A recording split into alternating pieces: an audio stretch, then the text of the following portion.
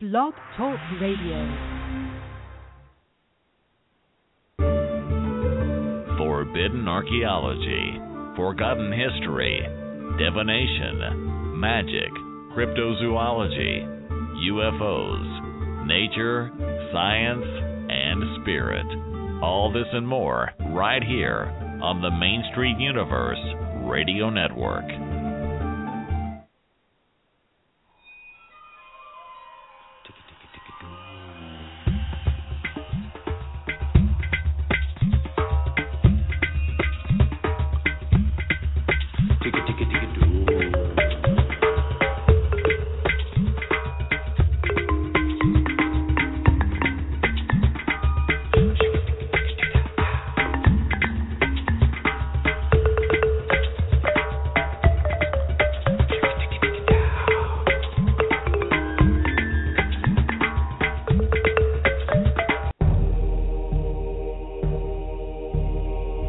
Forbidden archaeology, forgotten history, divination, magic, cryptozoology, UFOs, nature, science, and spirit.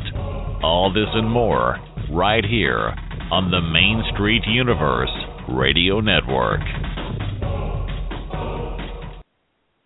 Bast, Aditi, Brigid, Ra, Utu, and Apollo. What do all these names have in common? They're all gods and goddesses associated with the power of the sun. This evening on Spiritual Insight with your host, Darren BuCare, we will be discussing sun magic and working with sun solar energies right after this.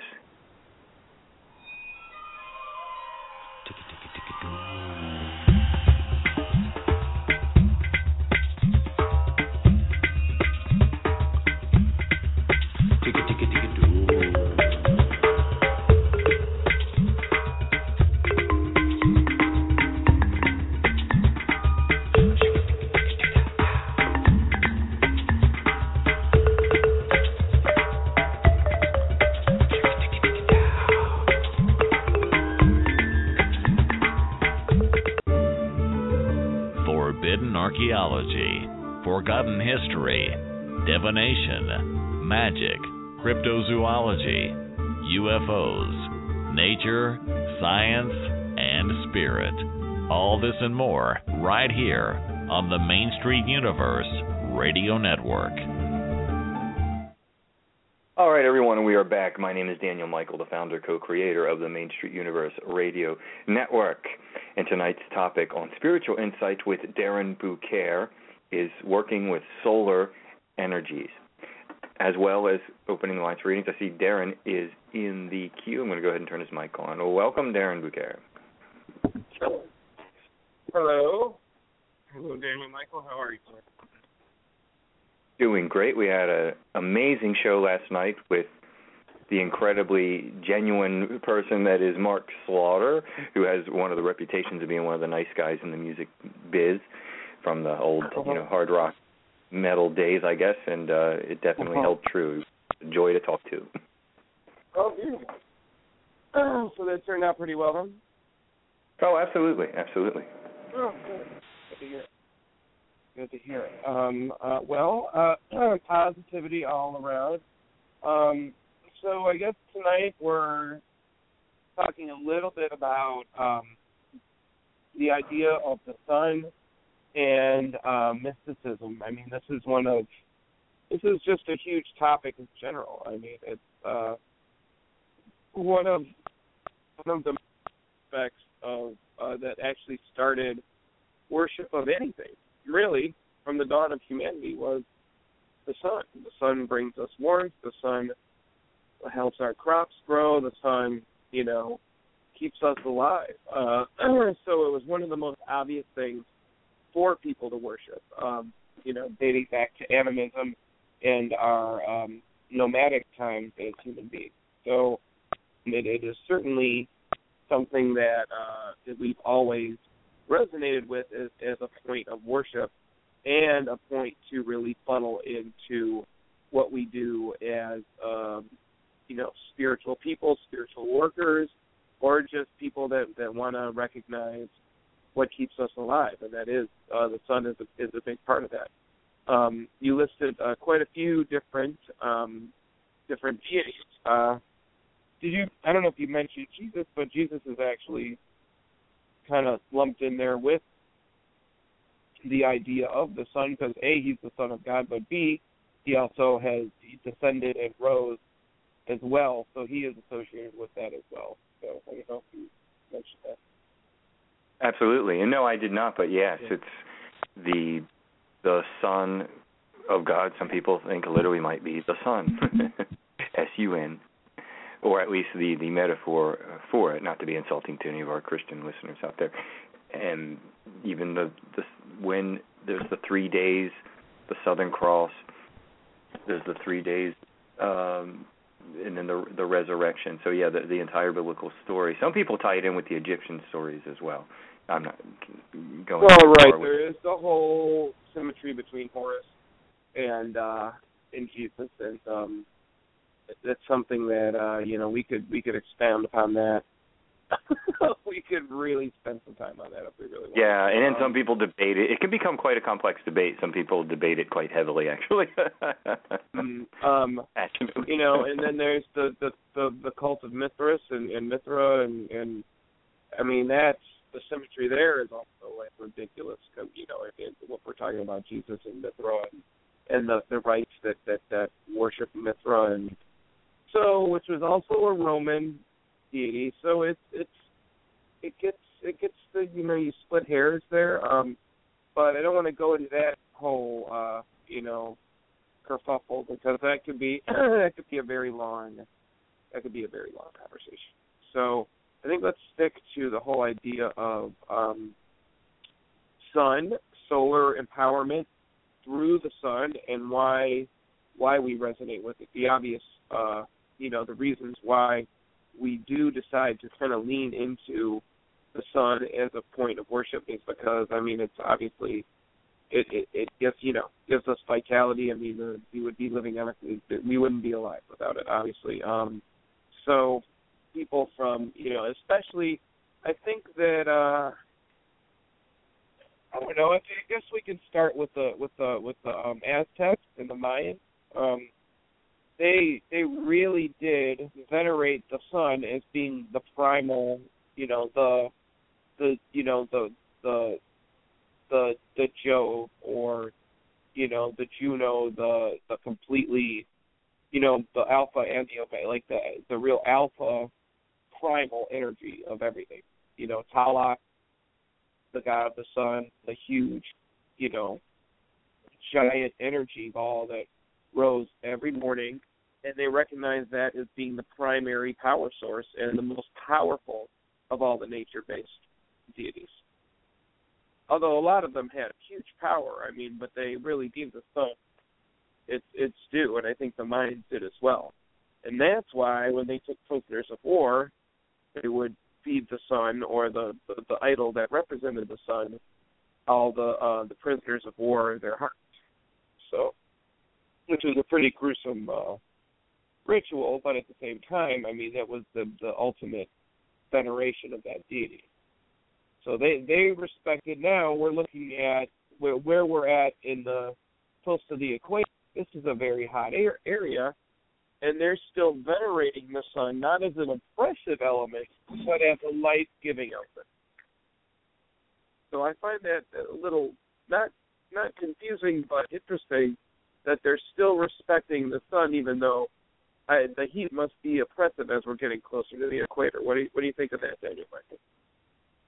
Yes, and I think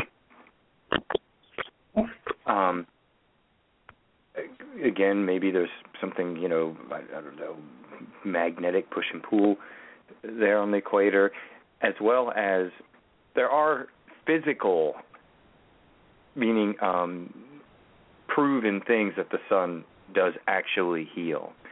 One is something that I know firsthand and personally, because on my scalp I get psoriasis, and it's one of those few conditions that they recommend to go out and get a tan, or even a tanning salon, because it actually does take it away. if you're familiar with psoriasis, it's like an extreme form of dandruff, and it can grow and be very unsightly.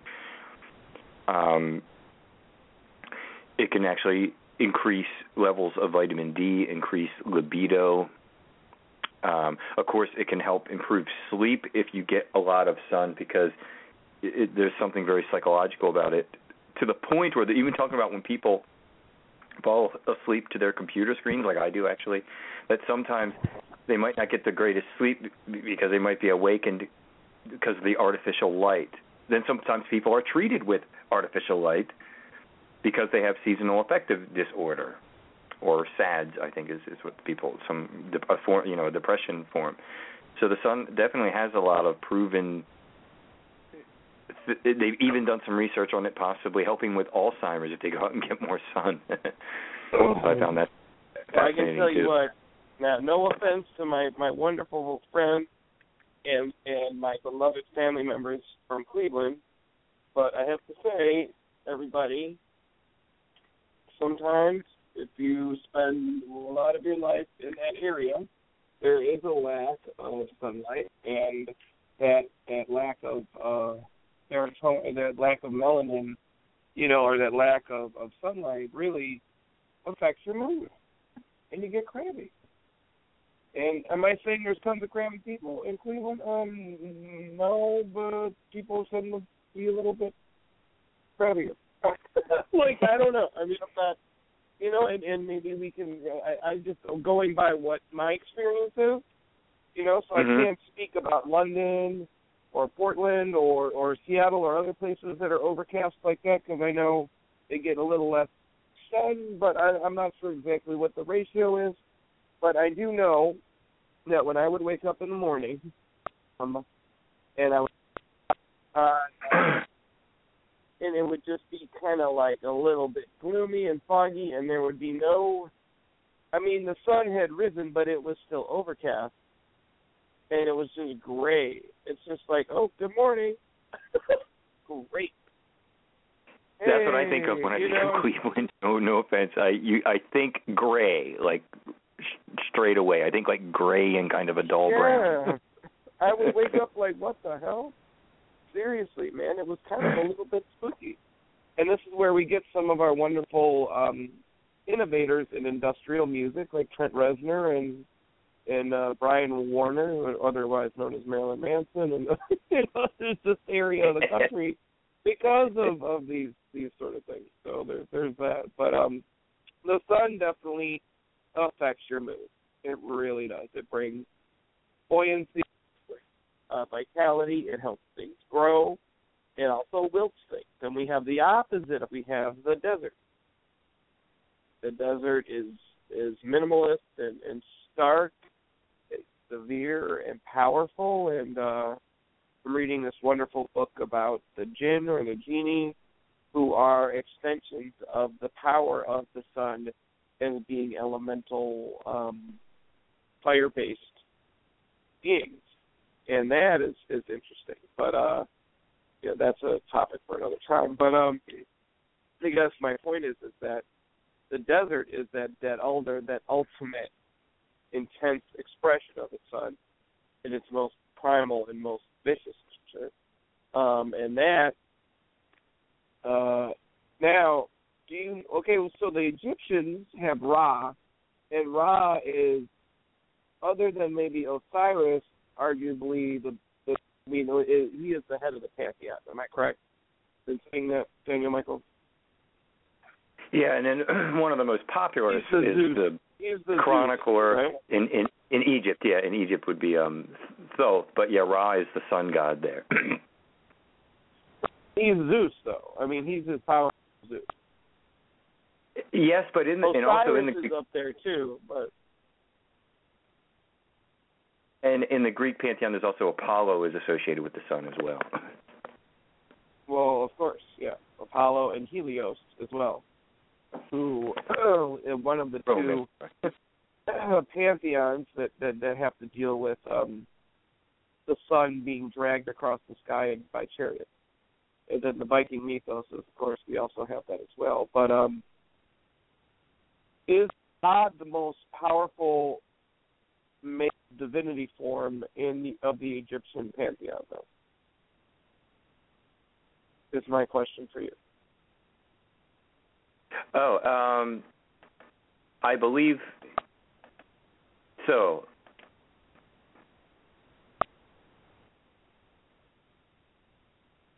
Yeah, everyone they do have all their own. We always talk about the Osiris thing and how it's dismembered and all that stuff. I don't mean we as in you and I, but I mean like that gets talked about a lot. And Osiris is a big deal, but Ra is the head king, daddy of the big one, the big guy. Mm-hmm. Ra is the most powerful.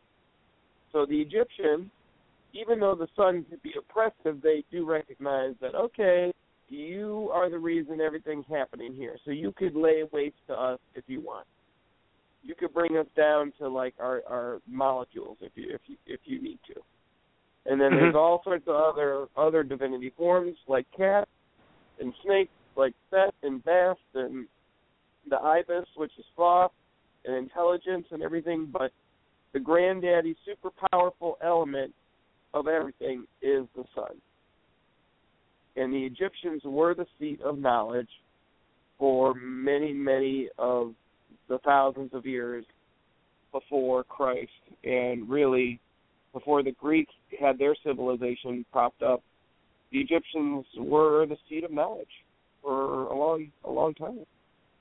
Oh yeah, it's the great Egyptian predating mystery. them, the Sumerians were, but yeah. And as I was saying, some people, like there's gods that might be a little more popular in the Egyptian pantheon, like Thoth is a very popular, the chronicler, and Thoth has the many fascinating things, the bird, one about him, but technically Ra is considered to be sort of the king of the Egyptian god pantheon and representing the sun. And back to Sumeria, it's Utu. Right, so we're really seeing that, okay, worship of the sun was a primary focus for a lot of ancient civilizations and religions, ritualists, wizards, priests, high priests. Everyone said, okay, who should we thank first? The sun. Okay, so digressing from that point, what are the benefits of worshiping the sun? Okay. First, let me ask you, Daniel Michael, have you ever done a specific ritual to thank the sun? Or any divinity form related to the sun? I would say yes because Bridget is sometimes associated with the sun, and there was a time when I was that's true. Okay. looking to her. That's the closest I can think, and there was something interesting and liberating about her, and she's a little bit blue-collar at the same time, which I related to a little bit.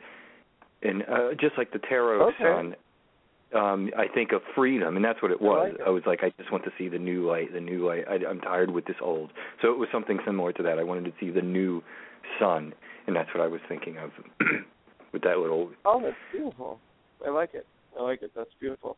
Yeah, we forget that Bridget, because she is a goddess of the harvest and of growth, and, she's definitely related to the sun, because the sun is definitely part of that whole currency between growth and renewal and harvesting and everything. So, yeah, that's interesting. I guess in that sense, since we're bringing up Bridget, yeah, I have hung out with Bridget once or twice. So in that respect, yes, I have done a ritual thanking the sun. However, that's a glaring omission in my cosmology, and a lot of the elemental practice that I've done is really thanking the sun, and I feel kind of like, wow, how did I miss that? Especially we're making it a topic tonight, and then I'm thinking, wow, I've never done one of the basic ideologies and said, wow, thank you very much for all that stuff, and you know what, I'm going to as soon as possible, because I think that's a omission. And to be honest, I had to think for a second of something, because it's something I'm thinking to myself, wow, it's not something I commonly do. And I think, and here's part of it. When people first become, say on a, just to use the word very loosely, say on a pagan path or a neo-pagan path, or a mystical path, so often you think of the wisdom of the moon, especially when you first enter, right? How does most people enter through that? The Wicca thing, the moon, the intuition, all that stuff. And then I think sometimes people don't stop to think of the wisdom of the light of day and the new day and you know all that.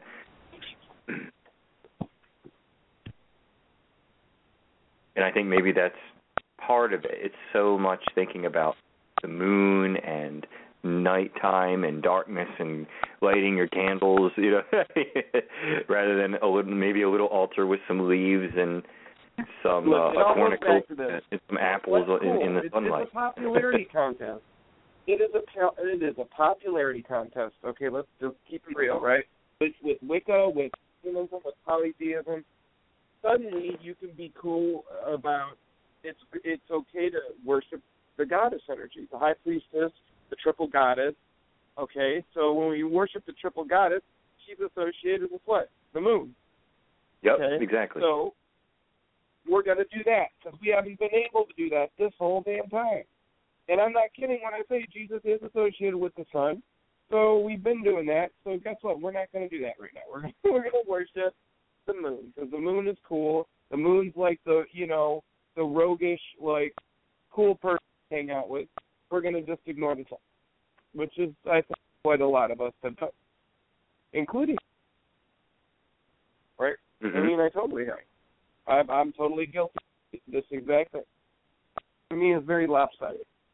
And every day, at least, I'm not going to say every single day, but largely 7 days a week, I at least do one tarot reading for somebody, either on the phone or in person. And I'll tell you that the tarot is very specifically regimented into sun, moon, male, female energies.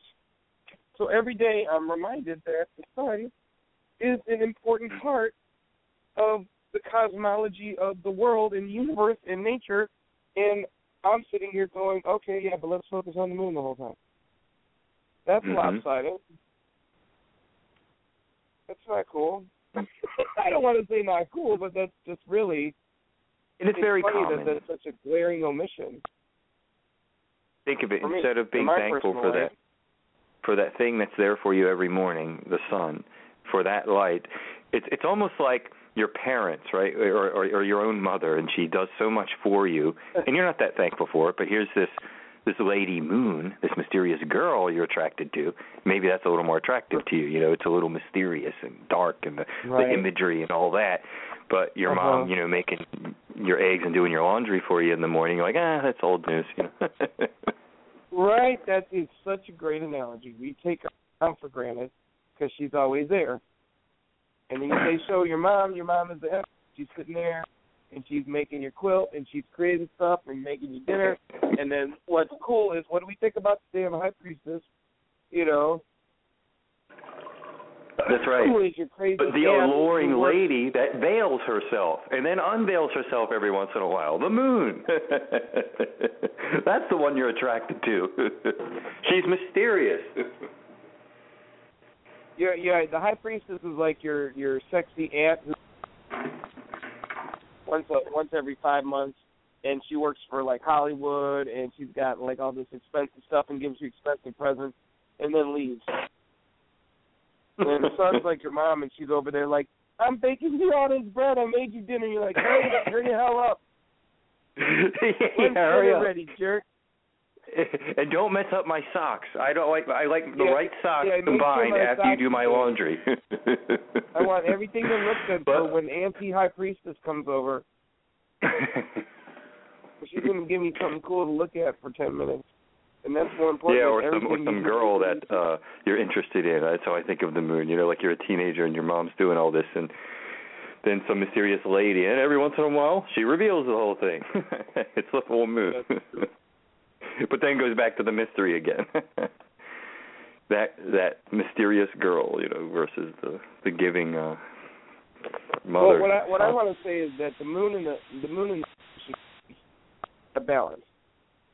So if the sun is a paternal energy, then the moon's got to be some other form of paternal or maternal energy of some sort, and a caring form. It can't be a love interest. I mean, I guess it can. I mean, but the point is that they should be at even level. And what we're doing is we're going for we're pumping up the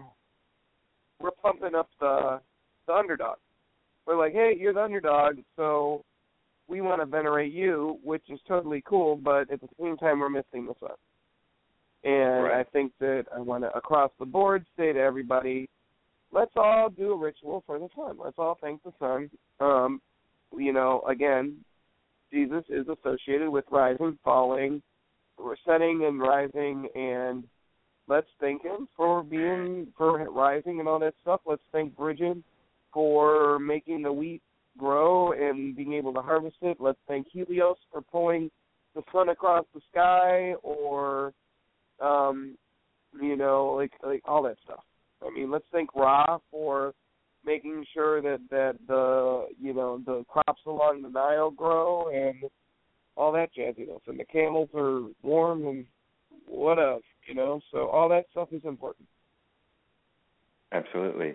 And one thing I like to do, maybe for... Yeah, can you hear me? Are you still there, Darren? Yes. Okay, you sounded like you faded out for just a second. It happens sometimes, Blog Talk Radio. Okay, are you there? Yes, Daniel. All right. I'm here. Okay, good.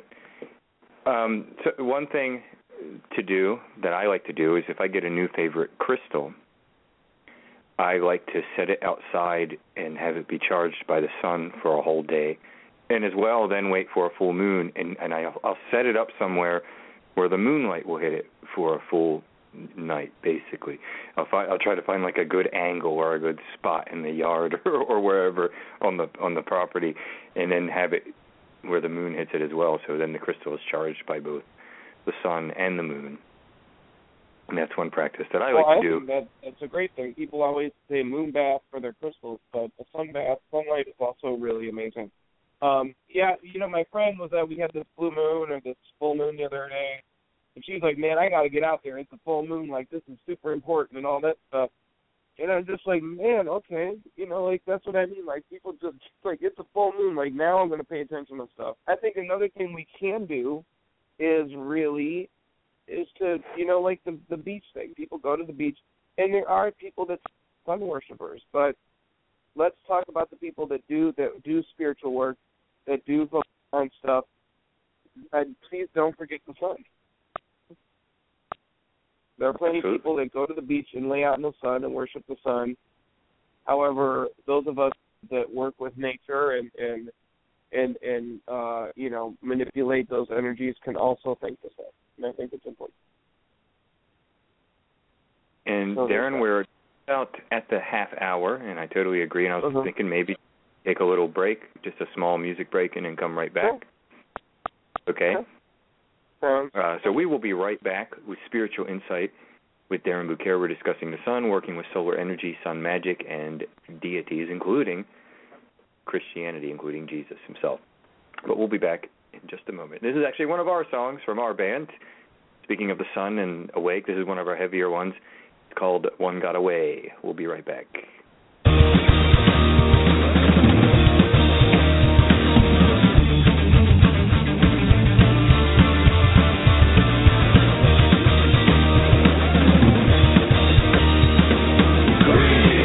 Pretty color when it's backed by gold. The speech and date upon its altar is a funny thing when there's none to behold. The serpent speaking without falter. One got away, now he's thinking freely.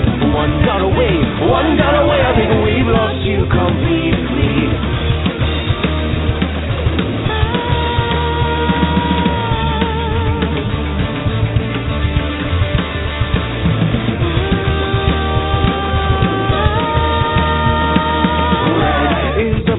Color spilling on the ground. The mass is programmed for the There's the brave ones who cannot make a sound. The messengers did not the teaching. And one got away, now is thinking freely. One got away, I think we lost you completely.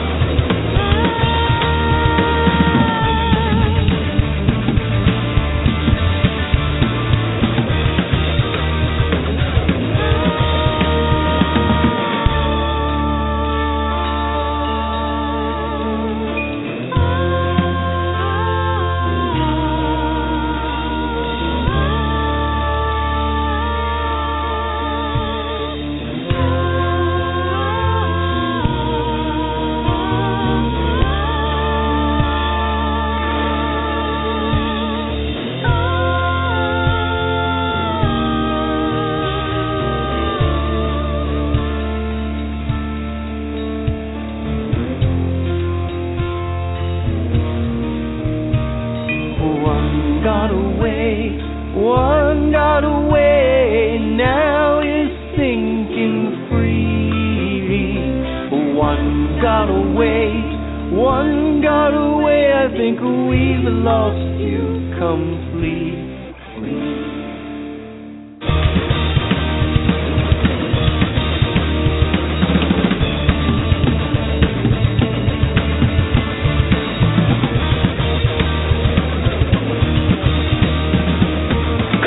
Is a pretty color when we all believe, and for this myth in line we're standing, captured by the decoy and the riches you'll receive.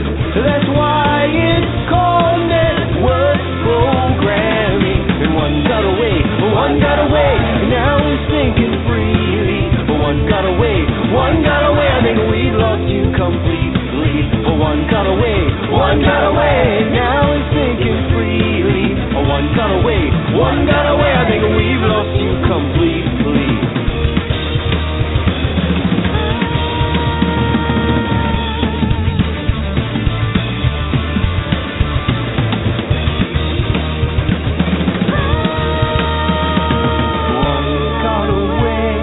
One got away, now he's thinking freely.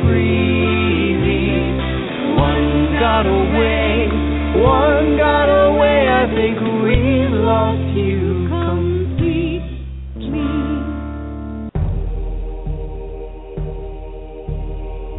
Forbidden archaeology, forgotten history, divination, magic, cryptozoology, UFOs, nature, science, and spirit. All this and more right here on the Main Street Universe Radio Network.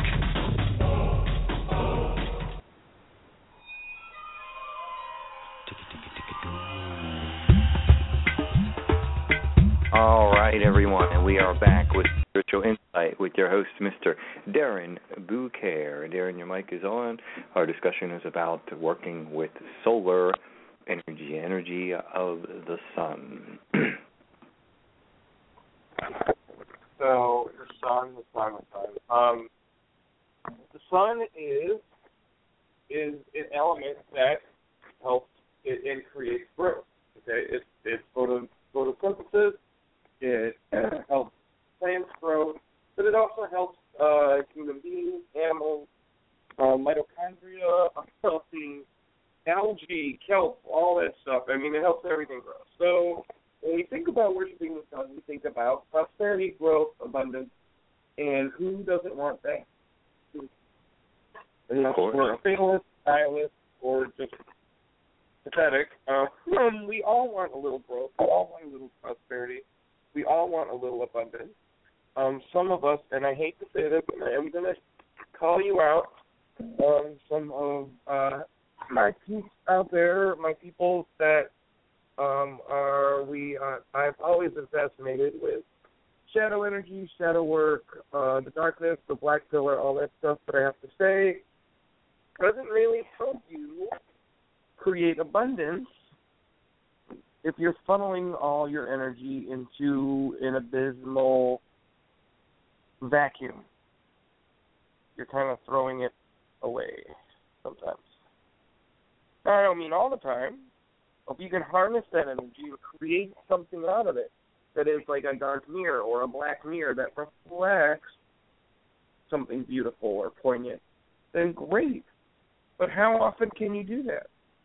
Or how often are we just disintegrating our power into nothingness? You know, that's the balance, and you have to look at that. And I have spent, and it's always been my favorite thing. If I could say, like, wow, if you could control some sort of element, I would love to be able to control shadows or become a shadow or, like, jump into a shadow or do all this stuff. Like, that would be so cool. Like, and it would be cool, but however, if that's the only thing you're relating to, then how much abundance can you create in a void?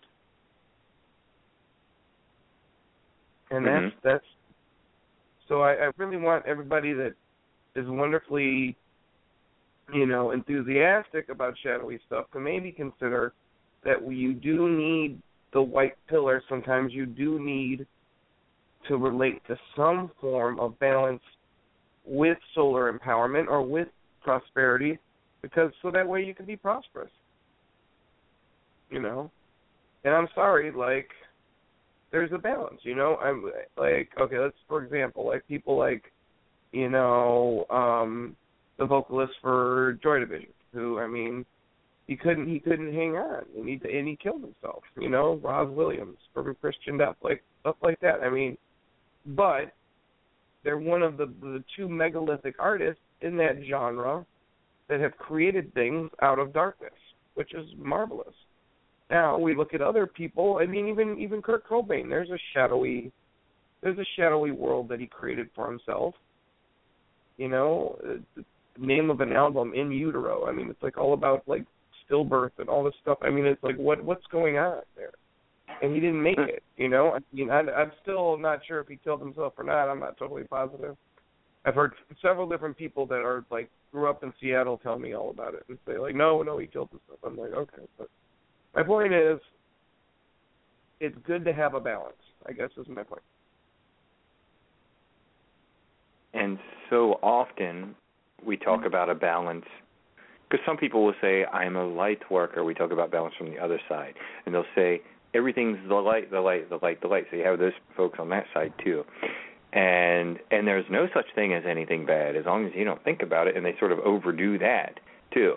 And so again, by recognizing the shadow is good, but don't be so inundated by it that it's the only thing. And the same thing with the sun or the solar energy. Just realizing I don't understand why we gotta be so like one way or the other. I don't understand.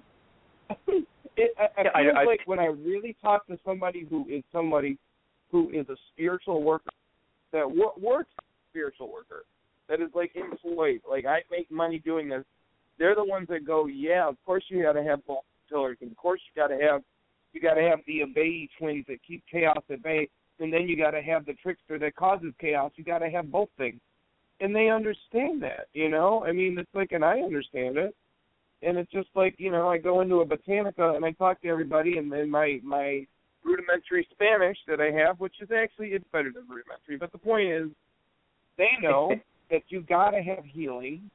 And then you've got to have something that rends things at the same time. You've got to have that healing water, but you also have to have something that can rip something out when it's not supposed to be there. So both things are important. Mm-hmm. And Darren, we do have a caller. Oh, okay, good. Oh, but I want to say this too. Yeah. And I'm loving the really warm, squishy, lovable, you know, pagan lady who's bringing the fusilli pasta casserole to the group, you know, and saying like, oh, and she's super like love and hugs and happiness. But I got to say, sometimes you got to be a crabby witch. Like, that's it. Sometimes you got to be crabby. You can't be, it can't be, it's all good 24/7, you know? And that's exactly is one of the issues I have. The caller dropped, by the way. The caller's no longer there. Feel free to call back, caller. I saw you. Oops. But it's okay. Hey, it just happened. Now, technically. Hello, caller. If you want to call back, we will pick it up. I was just finishing a statement. Yeah. So please don't. No, I think they didn't drop out of impatience because I was going to answer it. I think they just dropped. It was a technical thing. Okay. Well, if you call back, we will answer your call. I assure you. And that's one of the things about being saved in Christianity. Though, again, I'm not bashing Christians. I promise folks out there I'm not. I'm just saying I'm an eclectic mystic, so we'll keep it there. But the idea, one of the ideas I don't like is when you talk to some Christians, and it's this idea of that if you're reborn, then everything's cleansed and everything's good and you're washed, wiped clean, when in fact it's supposed to be a slow process of growth that I think has just been grossly misinterpreted. Okay, just because you're cleansed once in a ritual doesn't mean the whole rest of your life you're good. You know what I mean? I'm sorry. There's no I'm all good now, like everything is all good and light and golden because I've been baptized or whatever the case may be. Uh-huh. And so many of them take... no, because I mean, it's a narrow vision. It's just a little bit of a narrow vision. I had a very big... And I get a little bit imperious because a lot of people, like I say something and suggest it, and you know, there's a huge contingent of people that respect what I say and just sign up for whatever, you know, what I'm suggesting as a distilled, very real theory on what's going on. So I'm having a really in-depth discussion with my girlfriend last night, and, you know, she's like really bringing up this really wonderful book, but it's about a doctor who helps save this girl from a satanic cult, and she's one of the brides of Satan and all this stuff, and it's a nonfiction book. But the doctor herself was a very hardcore Christian doctor, so she has some undertones, very strong Christian undertones that are anti-rock music and anti some other things, but at the same time it gives you a very vivid picture of some of the preternatural and demonic things that were happening in the satanic cult, but at the same time what their battle was. And it was a very interesting book, you know. But at the same time, we've got into a very big debate about, you know, there's some things in the book about the idea that vampires are all vampires, werewolves, and other, you know, or those two, at least those two, the origin of them has to do with something spawned from demonic origins. And then I got in a huge debate about it by saying, like, okay, there's so many different myths about, you know, or stories or origin stories or ideas about where vampires, werewolves, you know, and then there's just shapeshifters, and then there's, so the idea that, you know, that all comes from demonic root isn't necessarily true. But then, you know, I got into, well, maybe, I mean, I've never run into a real, like, I've never seen a transmogrified, transformed werewolf before, and I've actually never met someone who is clearly immortal and undead and non-living, so, as a vampire. So, really, I guess, I mean, maybe that person would have formed some form of demonic possession, and maybe their bloodlust would have come from some sort of demonic origin. I'm not sure. I can't say no to that. Well, in the chat room... eventually say...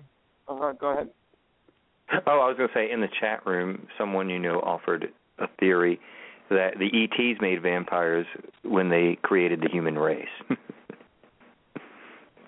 Oh, right. Yeah, no, that's a theory, too. Right. That's what I said to him, that there's so many theories, right? That I forget where that comes from, too. That's some sort of... I don't know if that's a fictional series of books or what that is, but I've heard that before, too. That there was a predator cast that was like, you know, and they're meant to cull our population, was these predators when they came down to ancient Egypt and created us and all that stuff. So, I mean, really, just saying the root of all, you know, preternatural or evil or whatever comes from this one place, it's just, to me, is a little narrow of a vision. But at the same time, you can argue it kind of both ways. I don't know where I'm going with this. I guess what my point is that darkness is not absolute. There's a lot of different versions of darkness. And there's also a lot of different versions of light. And if we're looking at light that we receive on Earth, that all comes from, guess where? The sun. The sun. Yes, there was a point there somewhere. Good job, Darren. And the thing is, and too much darkness is one thing, and guess what? Too much light, your plants grow, but too much, and now you have a desert and drought. And that's not good for those of us living on the planet anyway. It might serve as a purpose for a cycle of the planet somehow. It's true. It's true. I mean, the desert is interesting, and I've spent a lot of time with the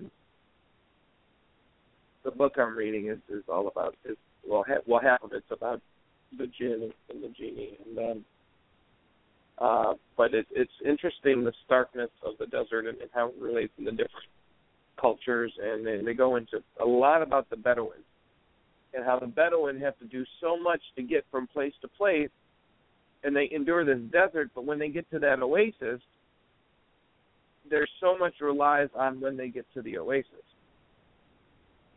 But this, they are subject to attack by the spirits of the desert. And because there's so much primal intensity that these fire spirits, these genie or jinn, can possess some of the people in the caravan, they could interrupt, and now maybe in modern times that's not happening, but there's still Bedouin, there's still people that go from city to city on the back of camels, and, if you think about the primal harshness of a place like the Sahara, that might be, it might be the kind of place to create elemental beings like fire spirits, like the jinn. What do you think, Daniel Michael? Well, I think a similar aspect to what you're talking about is if you've ever done any fire staring, soften the eyes and stared into a flame. And I think I shared with you one time I could swear I saw a being that looked like a woman, it looked like a woman's shape in this kind of a large candle flame. It was a big taper kind of candle that was flaming kind of high, as some of them will do. And I remember seeing it almost animated, so it was almost like this thing. I'm like, is this my creation, or is this something I'm just seeing as I'm softening the eyes and meditating on this flame? And you can see, and just like some fire sign people I know, they can create and destroy pretty well. Not that relates to that little being I saw, but I just found that fascinating. I got to say that this literature that I'm reading right now really is fascinating me, and it's not just that, but my ethnicity, a large part of it is Lebanese, and these in Lebanon, in northern Lebanon, and Syria, where they really would defer, because the Bedouin and the Lebanese were like have a large Bedouin community where they were nomadic, and these are the people that really interacted with these spirits. And they would tie iron beads to the children, to their clothing and to their hair, because the iron kept the spirit away.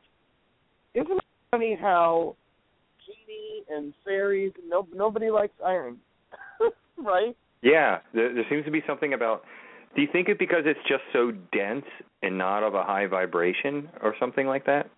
Yeah, I think that it's just, it's earthly. Yeah, it's so heavy. This is what they talked about in the book that I'm reading. We are of the earth. We are made of the earth. We are flesh of the earth. Okay? A genie is a fire. So the book I'm reading, the genie that is the main focus of the book, he can't get caught out in the rain or else he will be extinguished. I mean, if he gets caught in the rain, he can make it through. Just like you could have a really big flame out in the rain, and it would sputter and sputter, and it wouldn't necessarily go out. But if you put that flame underwater, it's gone. He's dead.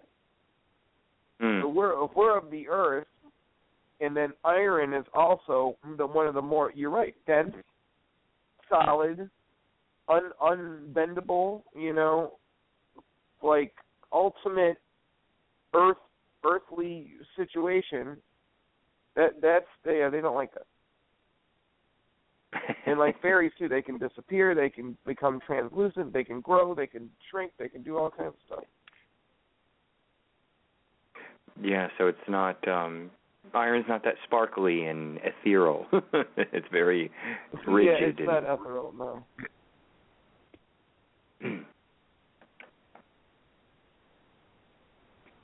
And we're having a slight problem with our chat room, folks.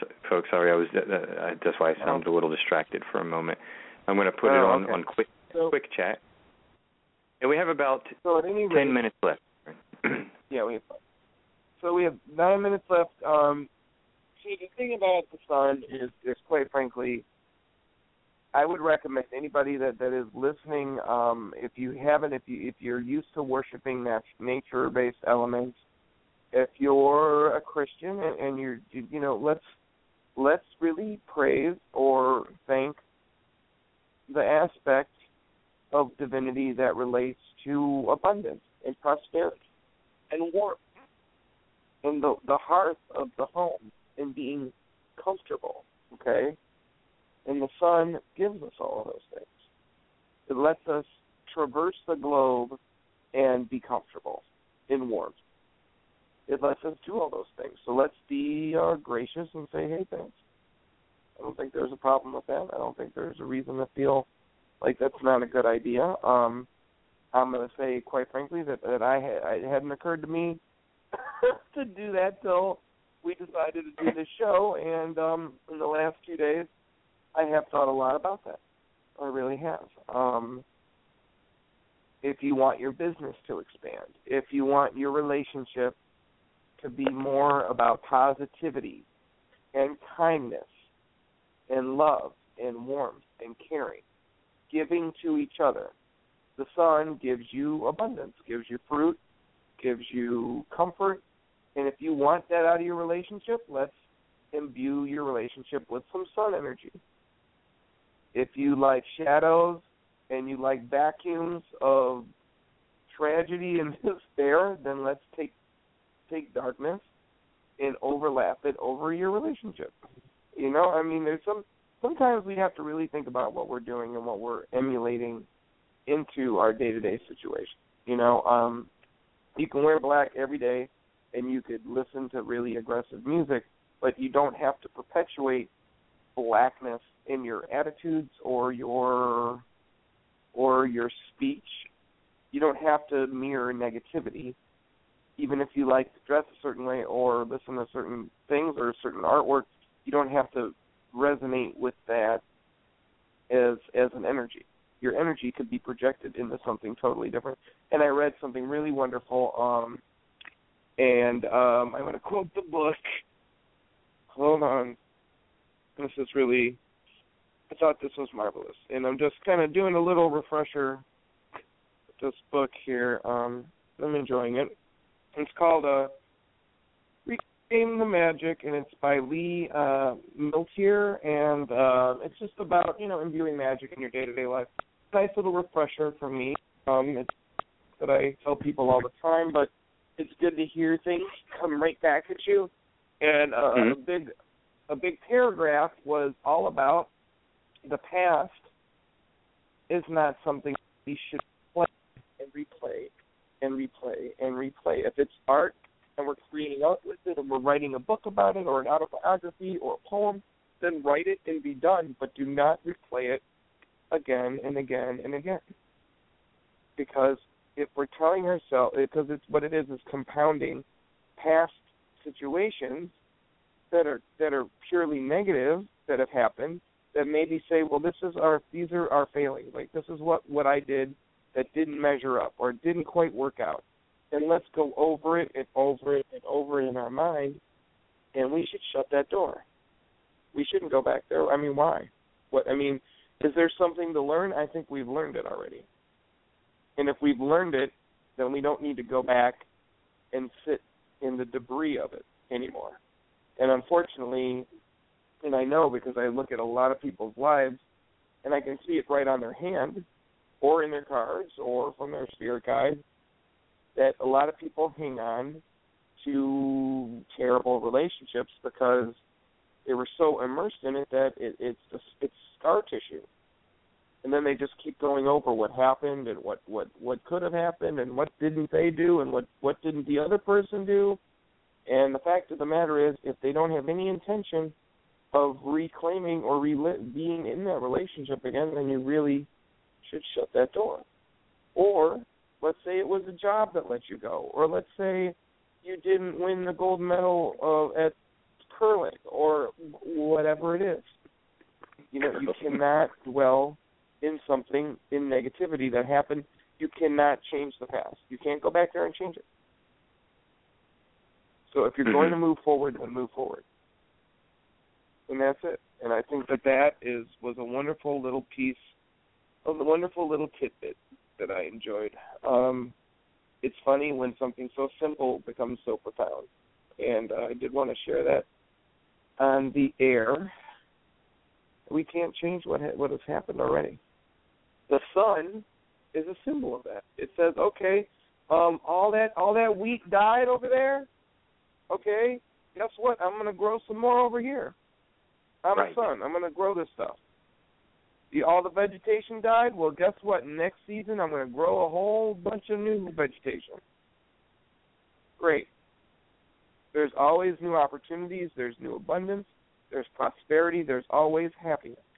And that is what the sun, the tarot card means, and that is what the sun means to us in life. You can always go outside and look for new opportunities and new positive energy. Here is the new day, the new light. And the new day. Help you. Right. There's another day. There's darkness and then the sunlight. Where can people reach you, Darren? They can reach me at dbucare@gmail.com or at Marie Laveau's House of Voodoo on Bourbon Street in New Orleans, Louisiana. Go ahead and get a hold of me for a private consultation. Take a look and see what's going on if you're feeling introspective. Thank you for listening tonight to Spiritual Insight. Please honor the sun in your life. It honors you. So give back energy. Okay. Absolutely. Thank you so much, Darren. Thank you, Daniel Michael, and everyone have a nice evening. All right. Keep listening to Spiritual Insight. Mr. Darren BuCare will be back next Wednesday at 8 p.m. Eastern Time. And as well, we'll have with us on Main Street Universe another musical guest, Tawatha D. Until then, remember that the mysteries and possibilities of the universe are closer to Main Street than you may have ever imagined. Have a good evening.